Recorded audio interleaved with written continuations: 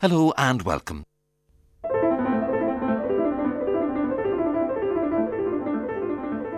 On this edition of the programme, Contemporary Dance in Ireland. As the annual Dublin Dance Festival is about to embark on its 11th season, Arts Tonight has gathered together some of those involved in bringing dance as an art form into an ever more vital position within the performing arts in Ireland. Julia Carruthers has been director of the Dublin Dance Festival since 2012. Deirdre Mulrooney is a writer and documentary maker on dance-related matters. And Philip Connaghton, Maria Nilsson and Robbie Synge are dance artists and choreographers with work in this year's festival. Deirdre Mulrooney, something we often overlook is the history of dance as an integral part of the early vision for the Abbey Theatre, something very important to William Butler Yeats in particular. So it's fitting that in this year, the 150th anniversary of his birth, there's an Irish dance show on the Abbey stage. We went along to see how choreographer Liz Roche is getting on preparing for her show, a joint commission between the Dublin Dance Festival and the Abbey. Let's listen to Liz herself before looking at the significance of the show, Bastard Amber, and its context in Irish contemporary dance.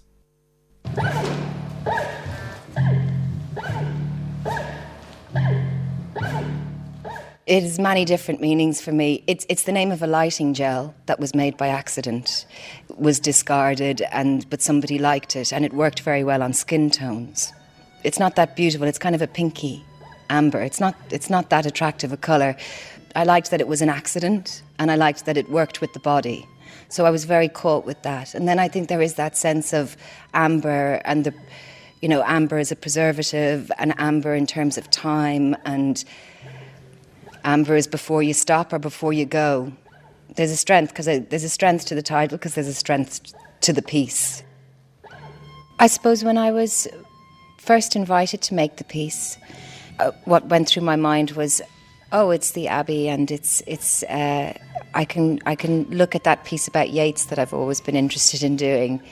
But I realised there wasn't any piece. It was just some thought in my head that I would really love to do something that connected with Yeats and his poetry. Then it was about gathering all of the elements together that could help me make this big piece, that could fill this big, beautiful stage. I immediately found myself drawn to the poem Sailing to Byzantium, but I also became interested and was very generously given a lot of information around his plays for dancers. So I was very interested in why he wrote plays for dancers, why he felt the need to do that at that time. And also, I suppose, the assumption that Yeats was always a champion of dance, and I was just interested as to why he would be, seeing as he was the founder of the National Theatre. So what was this love of dance, or this interest in dance? Through the plays and through all of the kind information that many people gave me, I sort of found this line where he was very interested in the physicality of the performer. So that struck me as not a million miles away from what I'm interested in seeing in a performer. So I felt very bolstered by that, and I felt that this is a line that we can take, and this is a road we can go down. So I got very interested in the stage directions of the plays, and they're very modern and they're very open, and he talks about the stage being any bare space in a room close to the wall, and it's very open for interpretation about how you might set or stage these works. And then I found myself coming back to the poem, because the poem is so big and abundant, and the images are romantic in a sense, but immediately evocative of these big life and death issues. So I just wanted that sense of passion and questioning and that sense of intensity in the poem. I wanted to be able to bring that into a piece. So in terms of bringing that together, it's a big cast of dancers, it's a big group of musicians, so there was a sense of a big group effort to make this work and to make it make sense. And I think the piece follows. It begins with moments of instruction from the stage directions and then dips in and out of the poem. kind of looking at the ideas of the young in one another's arms, that sense of abundance in the early part of life, and then moving into an aged man is but a paltry thing, and how this journey shifting through. And also how he's kind of imagining he's imagining what will happen. He can't follow it in his conscious mind, so all he can do is imagine what will happen in the afterlife. On reading further about his life, he started to adopt ideas, kind of Eastern philosophies, and he translated the 10 Upanishads, and he kind of worked in bringing these Eastern philosophies, which he had done earlier on in his life, I suppose, with the No Theatre. He wanted to bring these different ways of approaching theatre. So then I found myself very influenced by the kind of the calm and Zen-like feeling of Eastern ways of thinking. And then also I was brought to Patrick Scott. I know there's a lot of influences. For this piece, I was brought to Patrick Scott because I think his meditation painting, some of his later work completely encompasses that perfection of form and colour and symbol, and sort of brings it down to this very essential place. I think in talking about Byzantium, there's a sense of that kind of perfect. It's considered to be a time when everything was working perfectly, sort of, in terms of how that society worked. I think that's why he goes there in the poem. It's like a consideration that there's a real balance, everything makes sense. The design is by Paul Wills, and it's very influenced by Scott's gold meditation paintings, and purposefully so. I think Paul was really struck again by that sense of balance and wanted to bring that to the stage in a sense of ritual. And I think the performance, because of this Eastern influence, is very ritualistic in places. Catherine Fay is designing the costumes, so there's a simplicity and lightness about those, and they're taken from some of those Eastern fabrics. And so there's a sense of simplicity in the design. Lee Curran will be lighting, and I know that Lee works in those kind of open, brave lighting states. So I'm really looking forward to how that's going to be and how he'll interact with us and with the set and in that way. And then Ray Harmon is composing the music, and he's assembled a group of musicians, Zoe Conway and John McIntyre and Brian O'Connell. And then there's this beautiful cast of dancers in how they are and how they approach work. I'm just really delighted. It's a really beautiful team. I started in the studio with the dancers. I did little pockets of work leading up to that. There was times where we looked at The Dreaming of the Bones, one of the plays for dancers, and what made that. And that, there was things that emerged from that then were carried into the bigger piece. Then last year we had a pocket of time together, the cast, where it was really just working with the ideas and looking at the text. And I think I came to it with a lot of different things. So I have that sense that the cast have just been trying to pick me apart ever since, trying to get to the 3 or 4 basic truths of the piece. I started working with Paul on the design very early because I felt that was going to be very important. And then with Ray, we were working along all that time as well. So I suppose it started with the ideas, and then people kind of responded in different ways, and then we came together. It's really an amazing opportunity. I have that. I was trying to think this morning about that, actually, about what it meant, and I realised that there has been such an environment of support in making the piece that really has been made possible by all of the different partners and people who have come together to make it. And the Abbey, in a sense, can really do that in a way that I've never experienced before. Like the Dance Festival have been incredible, and there are many people that have come on board to make this happen. But you do get that sense of being cushioned by the size of the Abbey in the making of the piece. That has really been such a resource. All the years of work that have gone into this, it's very important for the people that have produced my work and then who have presented it and have made it happen. And I really hope that this is a moment for everybody where they can feel, they can say, oh yeah, all that hard work was worth it. This music it's more inspired by watching what the dancers and what Liz does. It's a first for me, so I'm really learning as I go. So sometimes you just luckily land on something that has a sort of a meaning when you see it and hear it together, and other times you're shooting in the dark hoping something will work. But and it's really hard. It's quite intangible. It's hard to predict what will work.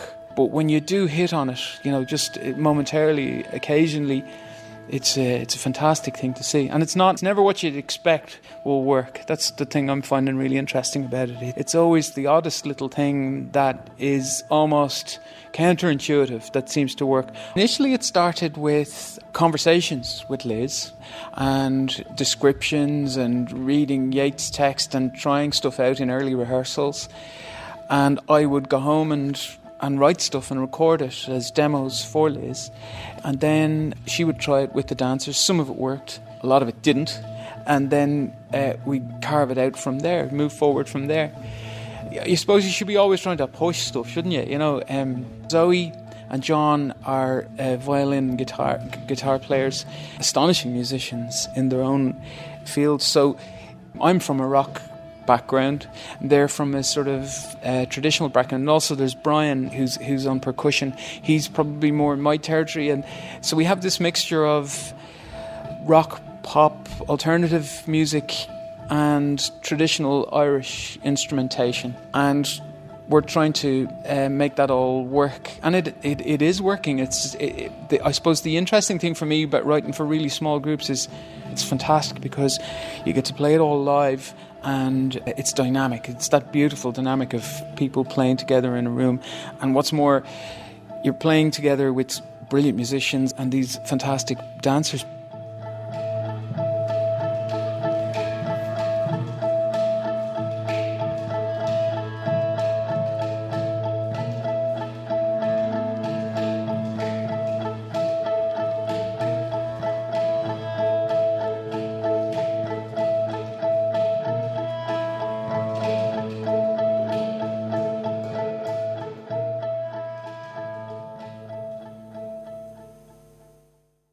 Liz Roche and Ray Harmon, composer of the music for her show Bastard Amber, which is based on Yeats's poem Sailing to Byzantium.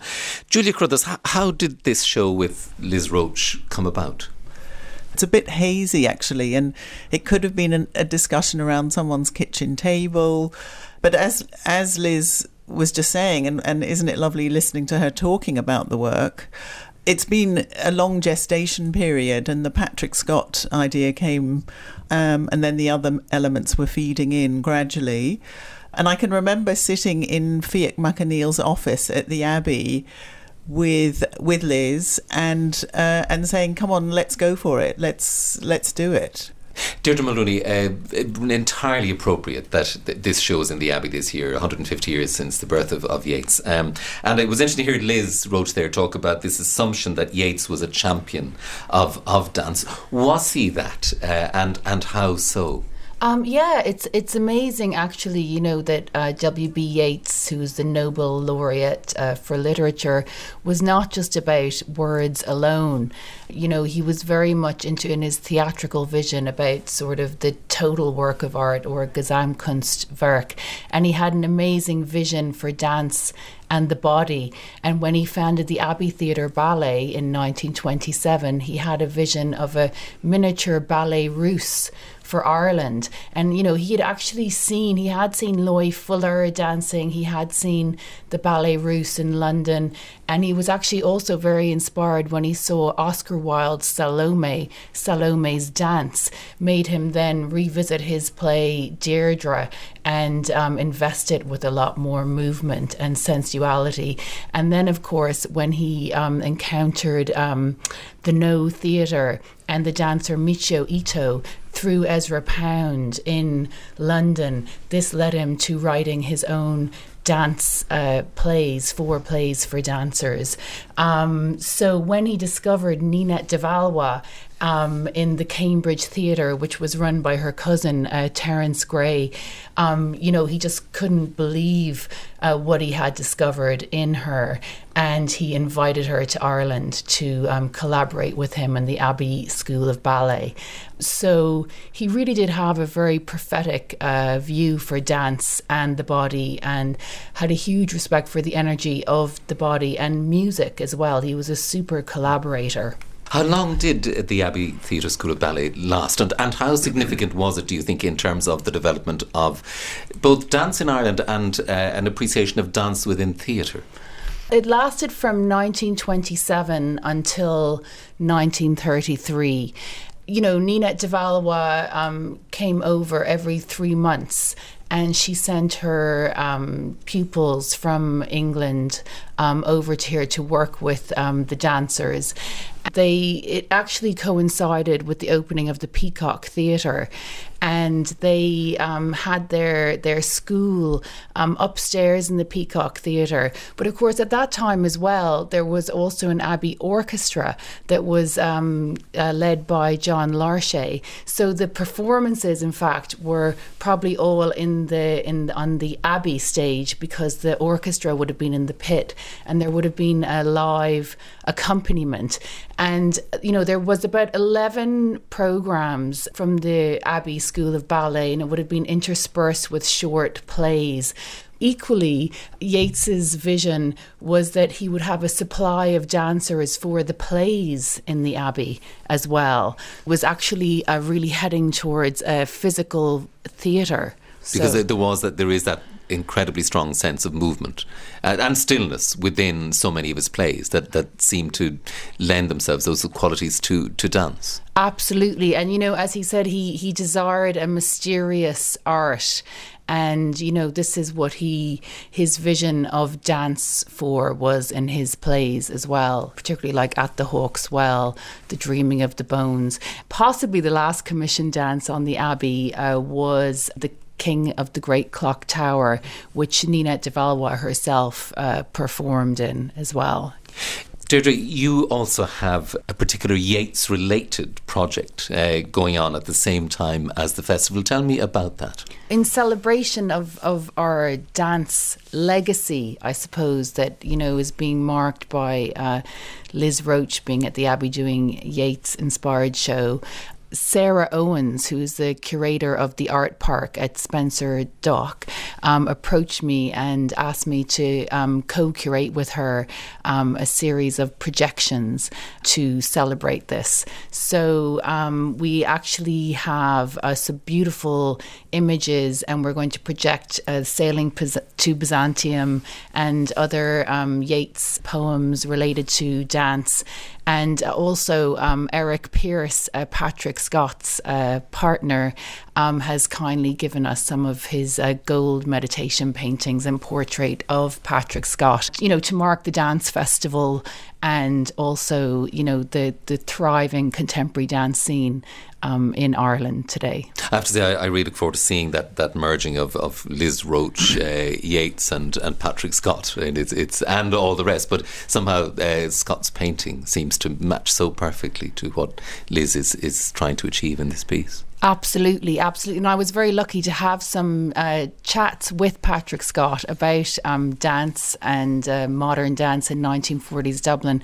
And he was actually very chuffed to tell me that at the age of 19, when he first came up from Cork, he happened by coincidence to be lodging in the Dublin service apartments with the Ballet Yos, the most cutting-edge modern dance company in Europe, the world possibly at that time, who were here doing their anti-war ballet, The Green Table.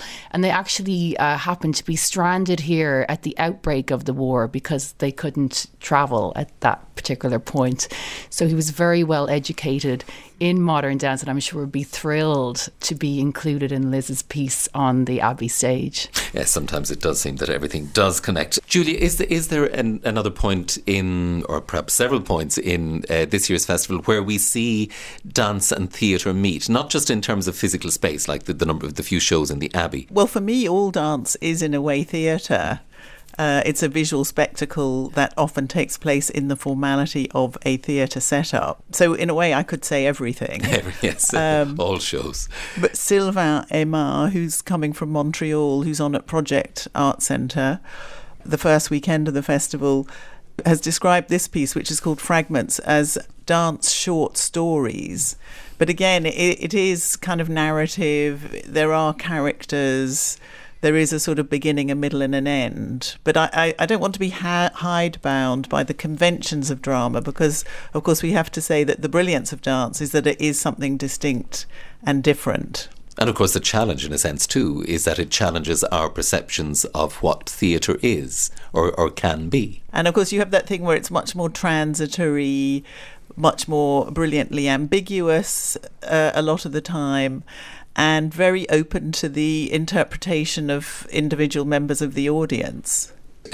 Julia, of course, the Liz Roche show, Bastard Amber, is not the only one on the Abbey stage during the festival.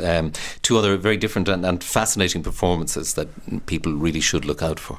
Yes, I'm very happy about the fact that we have 3 very different shows, very contrasting shows at the Abbey this year, and brilliant that the dance festival has a full 2 weeks. We're running across the full festival at the Abbey, and that Liz has some nice get-in technical time in the space as well. Which is fantastic to have a dance piece that's so well resourced technically, as Liz was saying.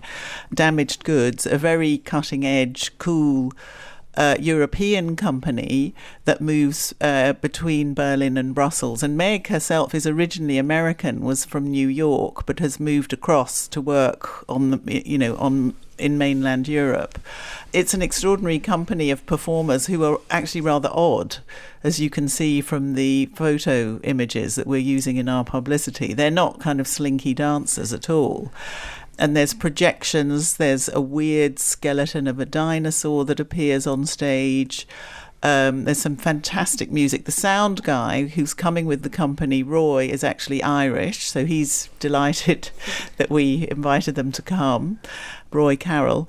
Then right at the end of the festival, total contrast, we have Israel Galvin, who is one of the world's incredible living dancers. I mean, talk about dynamite on stage. And he is using the traditional flamenco form in a very original way. He's a pioneering figure, taking this traditional form into new areas. And with him, he has a flamenco guitarist who sounds like there are 4 or 5 guitarists playing. He seems to be doing something quite different with each finger, strumming the strings. And then one of those incredible wailing singers. And there's quite an interesting dynamic between them, because they are brothers and they're clearly very competitive, these 2 musicians. So Israel is playing with that. And he's a very charismatic figure, and people like Colin Dunn and Jean Butler are terribly excited he's coming, and they're going to be there on the first night.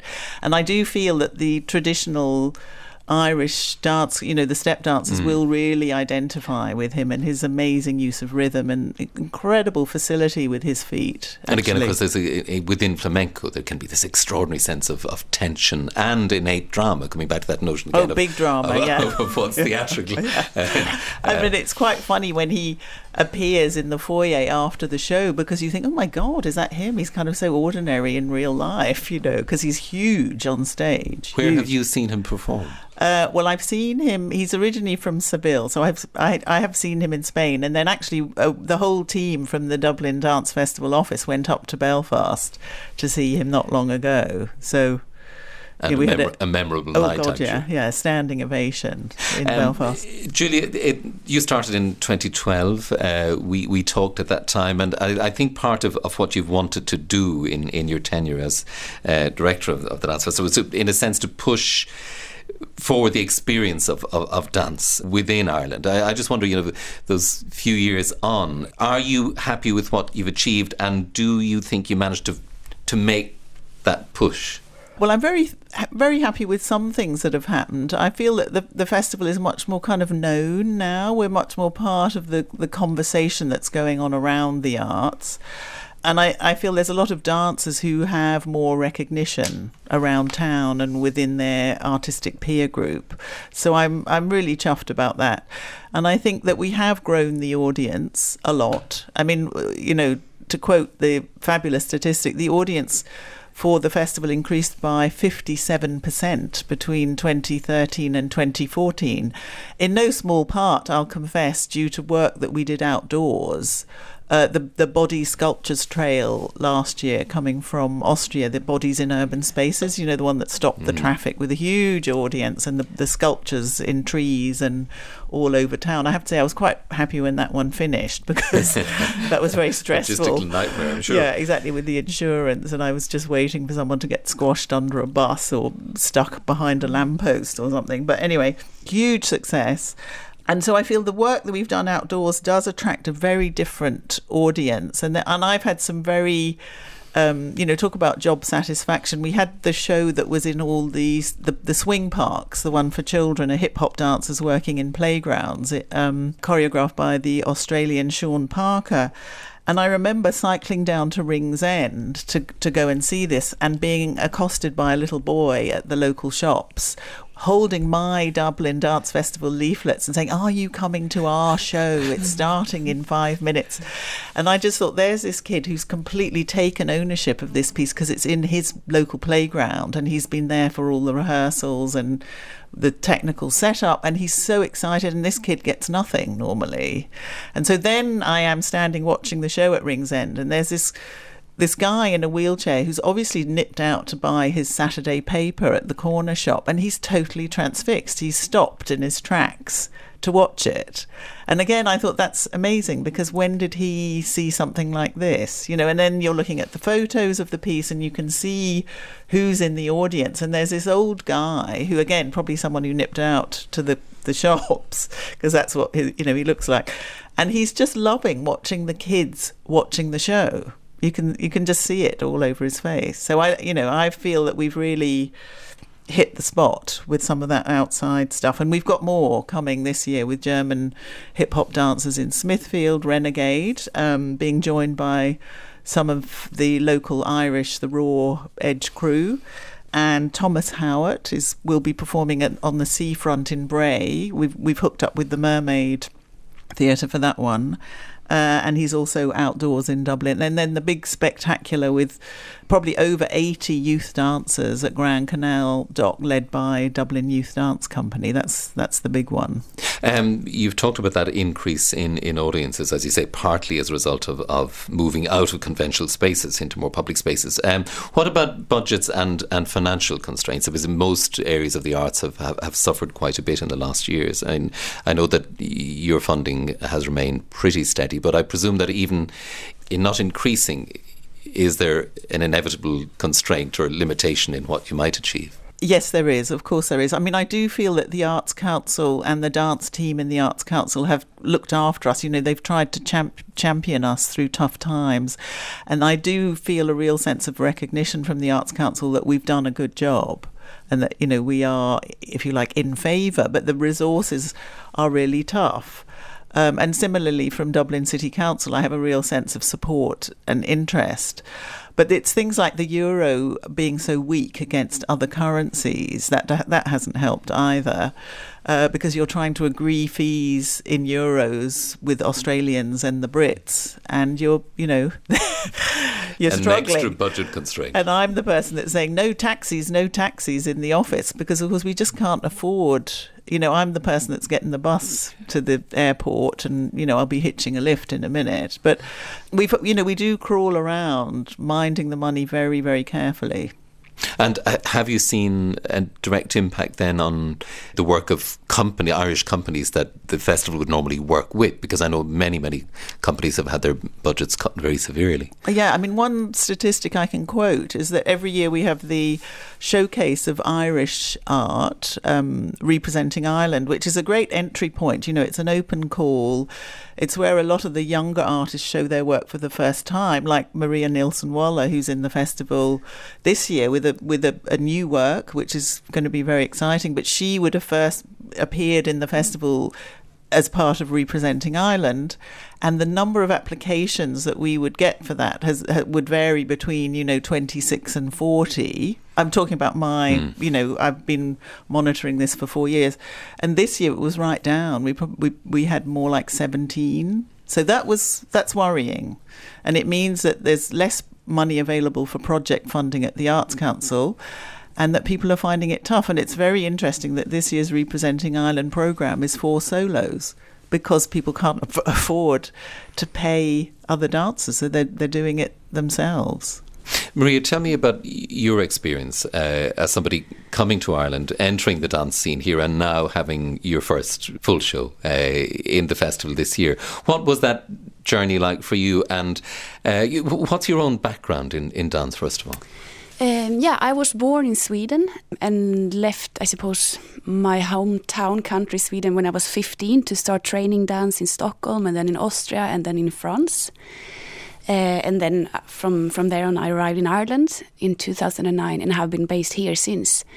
This particular time in the Irish dance scene has been, I think, very exciting because of the Dance Festival, the Arts Council, but also Dance Ireland, who has been really kind of, I suppose, supporting and nurturing this maybe new generation of choreographers and dance makers. Myself, Philip, who's here as well.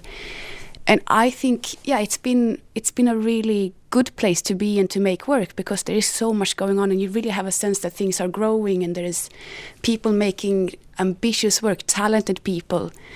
So I suppose I would agree with you that I'm very concerned that at this time, when there's been so much invested and so much kind of going on, that now the funding is being cut and it's becoming so difficult.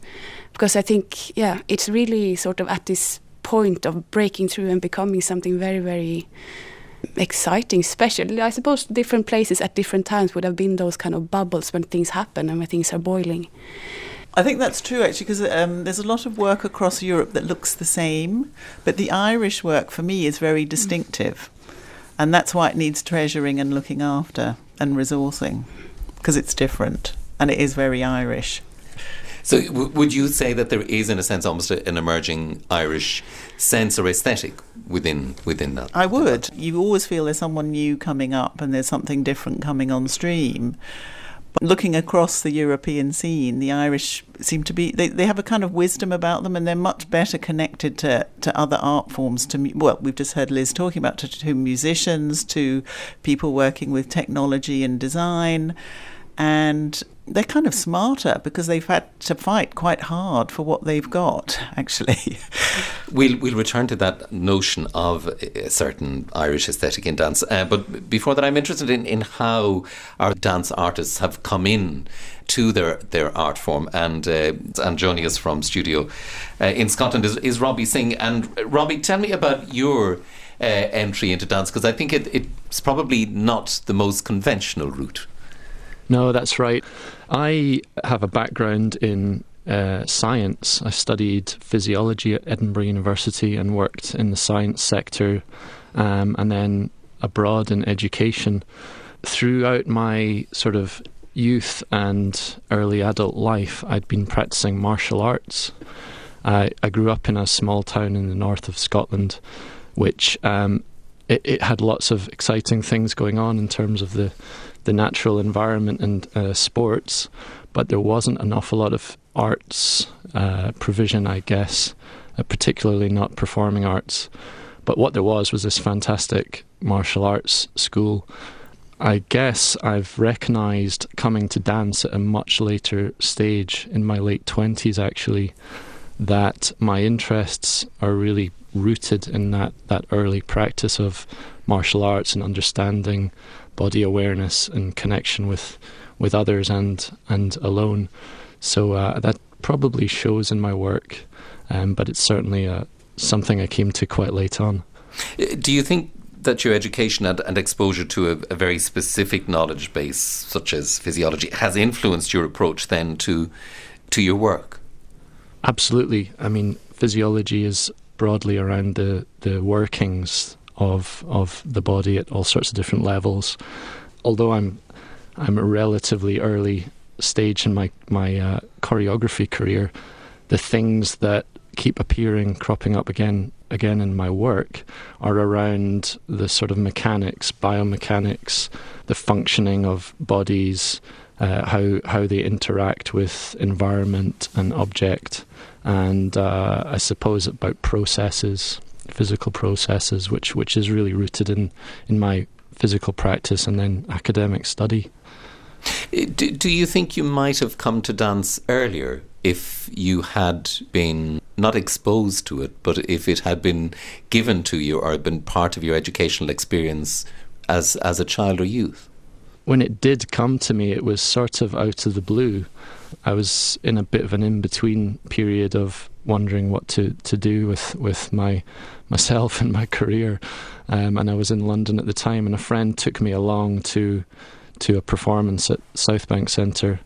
I'm really pleased to say I was one of those people that had an epiphany, a real epiphany in the theatre of being the last person to leave and just being incredibly inspired and realising that this is what I was looking to do. What was that show that brought you that eureka moment? It was Shabana Jaya Singh, who works with South Asian dance style, which I'm not going to try and pronounce, but in a very sort of contemporary way, with some fantastic live musicians. It was very striking. And the following week, the same friend took me back to see another show by Hafez Schechter. Tell me then about your own show, Douglas, which will run at the Samuel Beckett Theatre as part of the Dublin Dance Festival. Douglas puts a lone performer, male performer on stage, that's me, amongst a number of quite simple objects like chairs, rope, and some weights, and various other bits and bobs that you might recognise that you'd certainly find in a theatre space. It really sets out with a choreographic objective of trying to think about choreography extended beyond the human body alone. So I bring these objects into a place of having some kind of control or agency over my body, and try to sort of create this environment where a sort of choreographic ecology, I suppose, emerges through interaction with these objects. Robbie, I know you're working on a particular project in Edinburgh, but I think you're generally based in the Highlands. And tell me about your work and the shape it takes and the context within which you make it. I am based just north of Inverness, and it's a very rural environment. I live just outside of a village, and my main dance space that I use is the local village hall. I'm quite lucky in that the hall keeper gives me a key and I let myself in and out, and I have a very reasonable deal with them. And this suits me very well. I think although it's where I grew up and it's an important place for me in many ways, the environment there definitely affects and forms my work. I think that this work, Douglas, I'm presenting in Dublin, originated in the outdoors through me acknowledging everyday tasks and connections through objects with, sort of chopping wood or tying things together, or kind of tasks around survival, I guess, veg patches and so on, and sort of incidental interactions with objects and materials. But I think there's definitely a strong sense of that place in the work. I suppose there's an indirect link to Yeats, not so much in your show as in your name and your lineage. As a Synge, you have, I think, a direct connection to John Millington Synge.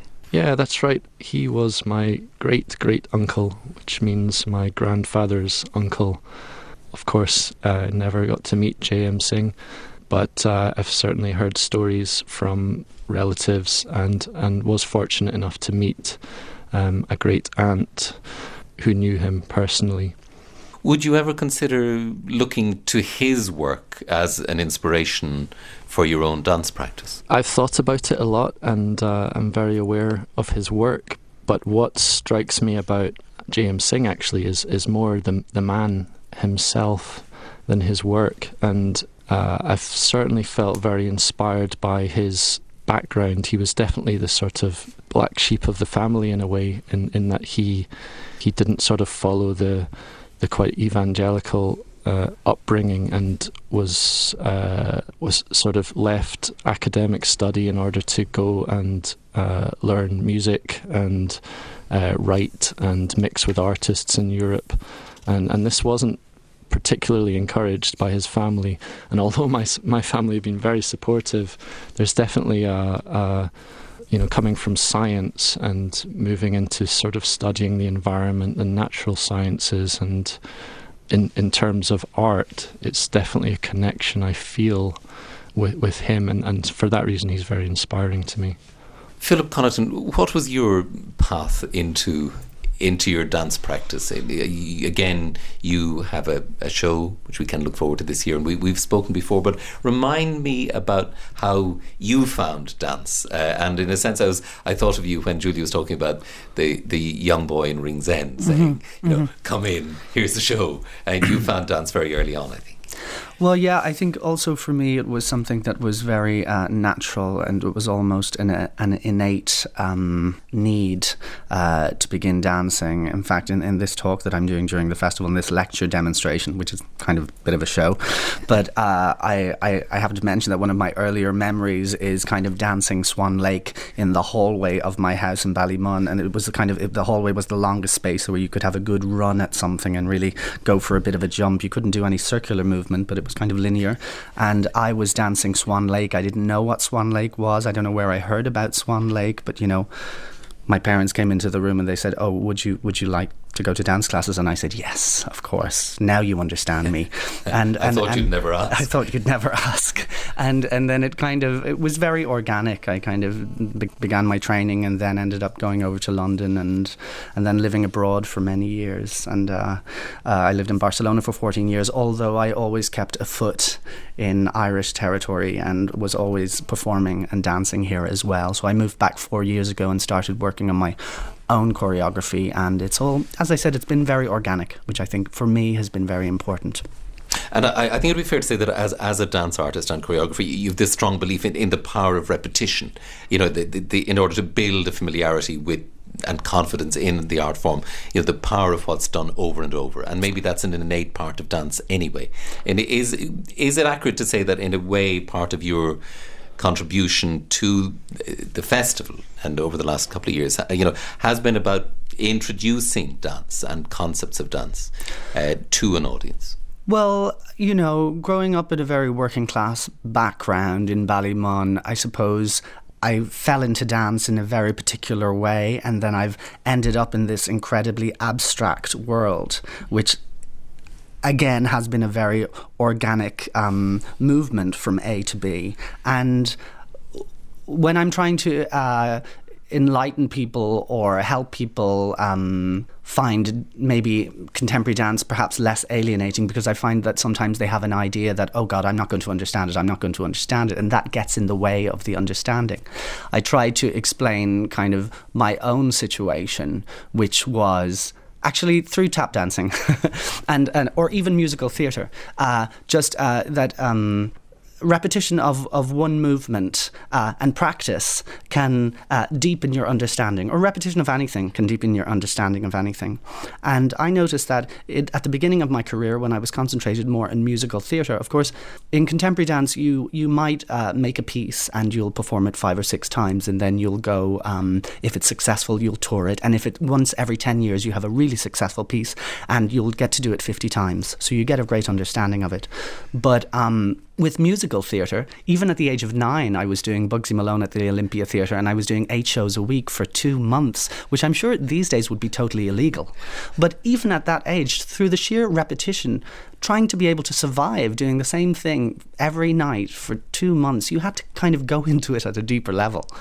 Even later on in my career, I did musicals for 6 months or a year. And if you're doing Oklahoma, oh, Oklahoma, where the wind, and again the next night, oh, Oklahoma, where the, and then you get into it, and a month later you're thinking, oh my God, how am I going to go on stage as a cowboy for another night and make this survive? But something happens, something clicks, there's a shift, and you notice something, and you get a deeper understanding of it. So it brings you to the next level, and then something else happens, and it kind of becomes abstract. I always think of it like, TV series that run for too long. They kind of end up kind of falling into this odd abstraction, which sometimes is quite wonderful. And I think life is like that. And definitely anything that you look at, you'll find a great deal of complexity to and enjoyment of, and that's what I try to convey to people sometimes. So it's just another way in. There are thousands of ways into things. This is just one example. So repetition I find very interesting. And I think something of this you will explore in your performance, Dance Uncovered, during the festival. And again, there's a reference, I think, back to that pivotal Bugsy Malone show for you. Yeah, it's crazy because we did, I did, when I was doing Bugsy Malone, I had this part where I sang and tap danced, and we did a live TV performance of Sunday Night at the Gaiety, or Sunday Night. It was Brendan Grace, and he presents it. And I have this. I went to the RTE archives and got it. And, I've kind of fiddled around with it, and it's on stage with me. And then I have this piece that I danced at the Dublin Fringe Festival last year, a projection also, where I'm dancing naked and painted pink. And I kind of say to the audience, well, how did I get from A to B? What happened? And then through a series of anecdotes, which you can connect or not connect as you so wish. But they're kind of interesting, I think. Maybe we can figure out how that actually happened. You would argue, I think, as well, that there is, and we were talking about this earlier, a sense, and especially an emerging sense of an aesthetic in Irish dance. There's something palpable, something almost definable.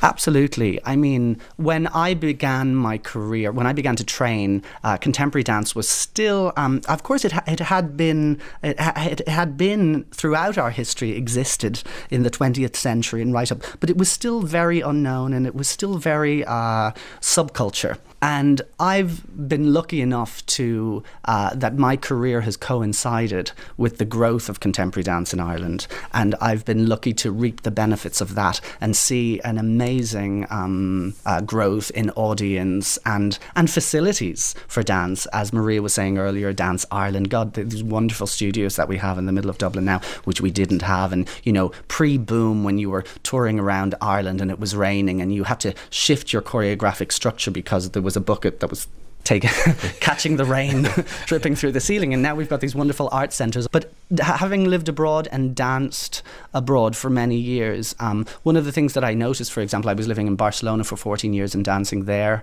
and I noticed that when I came back to Ireland, and especially when I started making my own work, that I wasn't quite happy making my work over there, and when I'd come home I'd feel good about it. It would feel right, and I suddenly began to realise that it was that we had, although we were in Ireland, we are making very, very different work. There's a common background, and I'm not just referring to Irish-born artists. I'm talking to Irish artists that are making their work in Ireland, wherever they're from.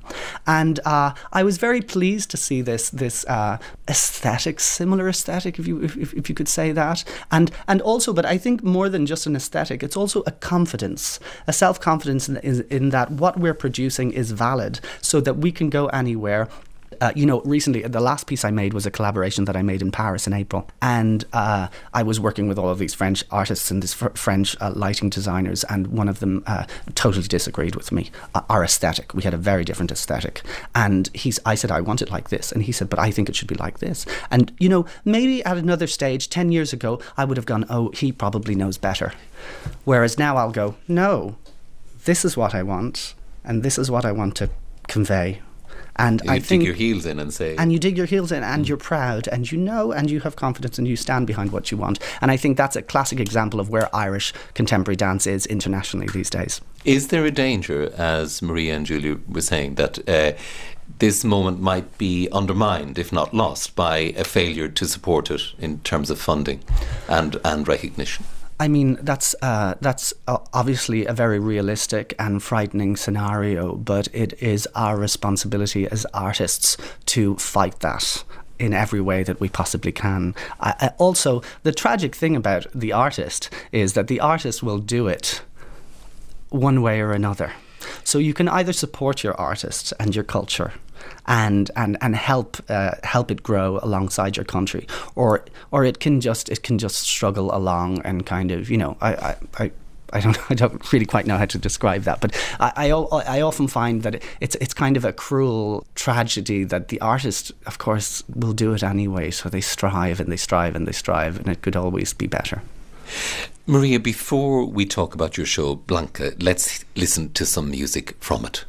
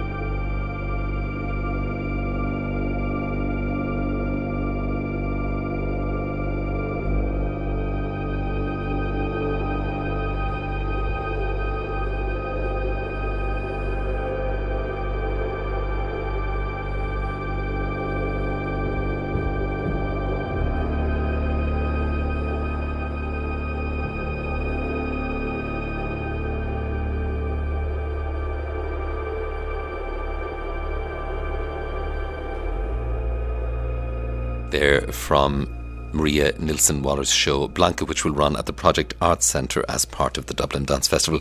Maria, tell me a little bit about that show Blanca.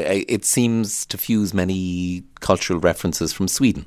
It was asked as a commission from a theatre in Sweden, in the region of Jämtland, which is also where I was born. So actually now I come back as an Irish artist doing work in Sweden. And just to tell you a little bit, Jämtland, it's the region, it's quite large. The area is almost the size of Ireland, and only 100,000 people living there. So there's one city and the rest is villages. So the commission was to make a dance piece that would be small enough to tour out to small villages and to be able to bring, kind of similar, to bring dance out to audiences who have never really had a chance maybe to come in contact with it as an art form before.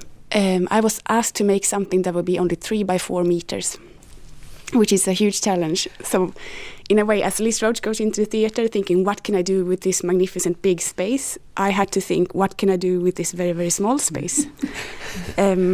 So I knew that I wanted to work with a solo, and also that I wanted to try to engage kind of computer games and that kind of like projections and live video, visual design. There's an Irish guy actually from theatre background, Jose Miguel Jimenez, who made all the video work for the piece.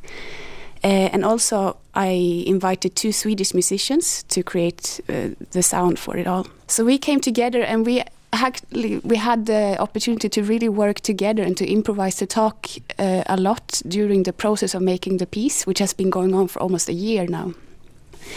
Yeah, we knew we wanted to work with computer games and that kind of thing, but also with creation myths and as well very linked to that landscape and that nature in this area, which is, I don't know how to describe the winters, I suppose, lots of snow, dark blue, black nights, the wildlife, the lakes, the forests, all of those things I think are kind of incorporated into the work. Fascinating to hear that music, the electronic sound there that conjures so much. I mean, I suppose again, it's part of a visual imagination. I mean, here we can conjure with that. What does it mean to you to have this show in the project as part of this year's festival?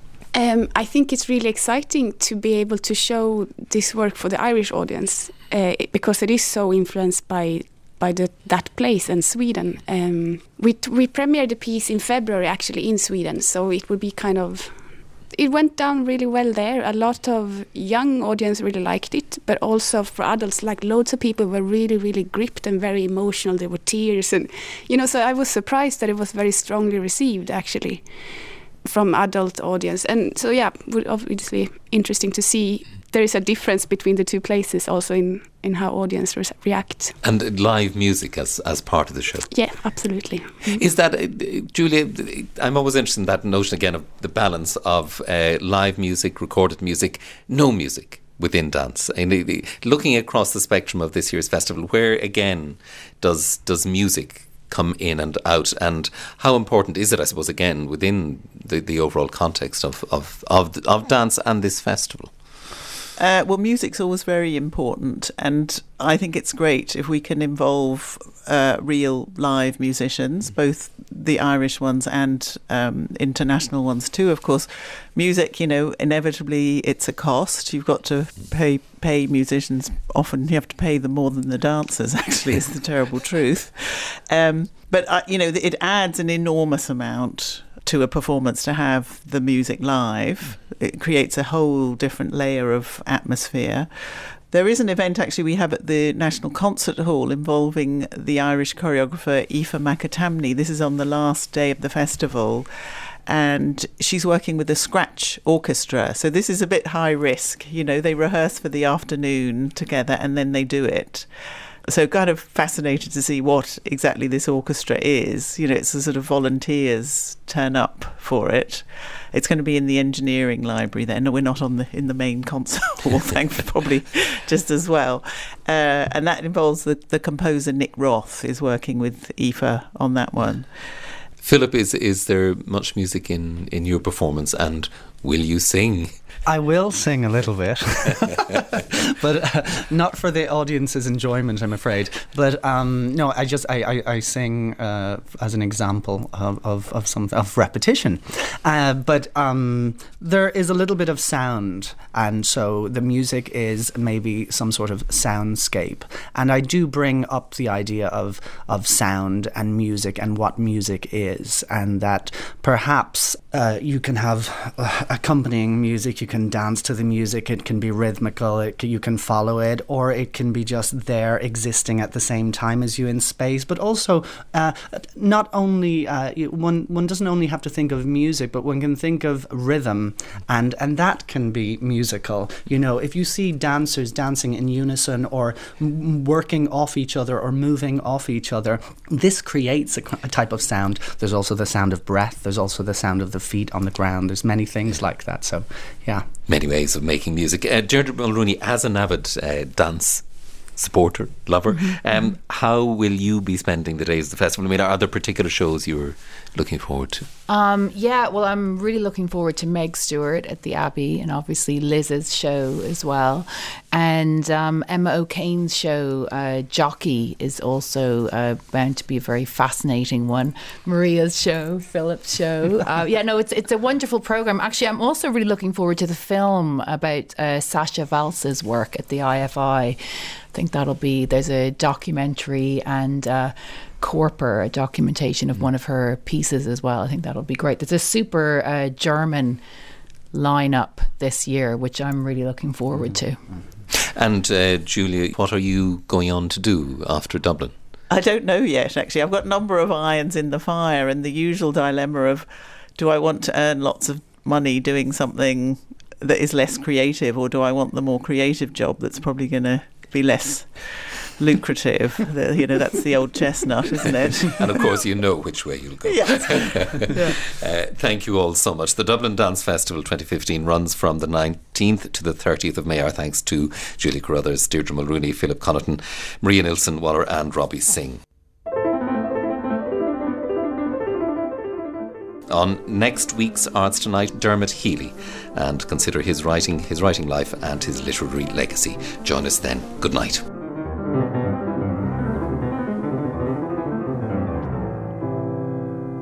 Arts Tonight is presented by Vincent Woods and produced by Cliona Neandern.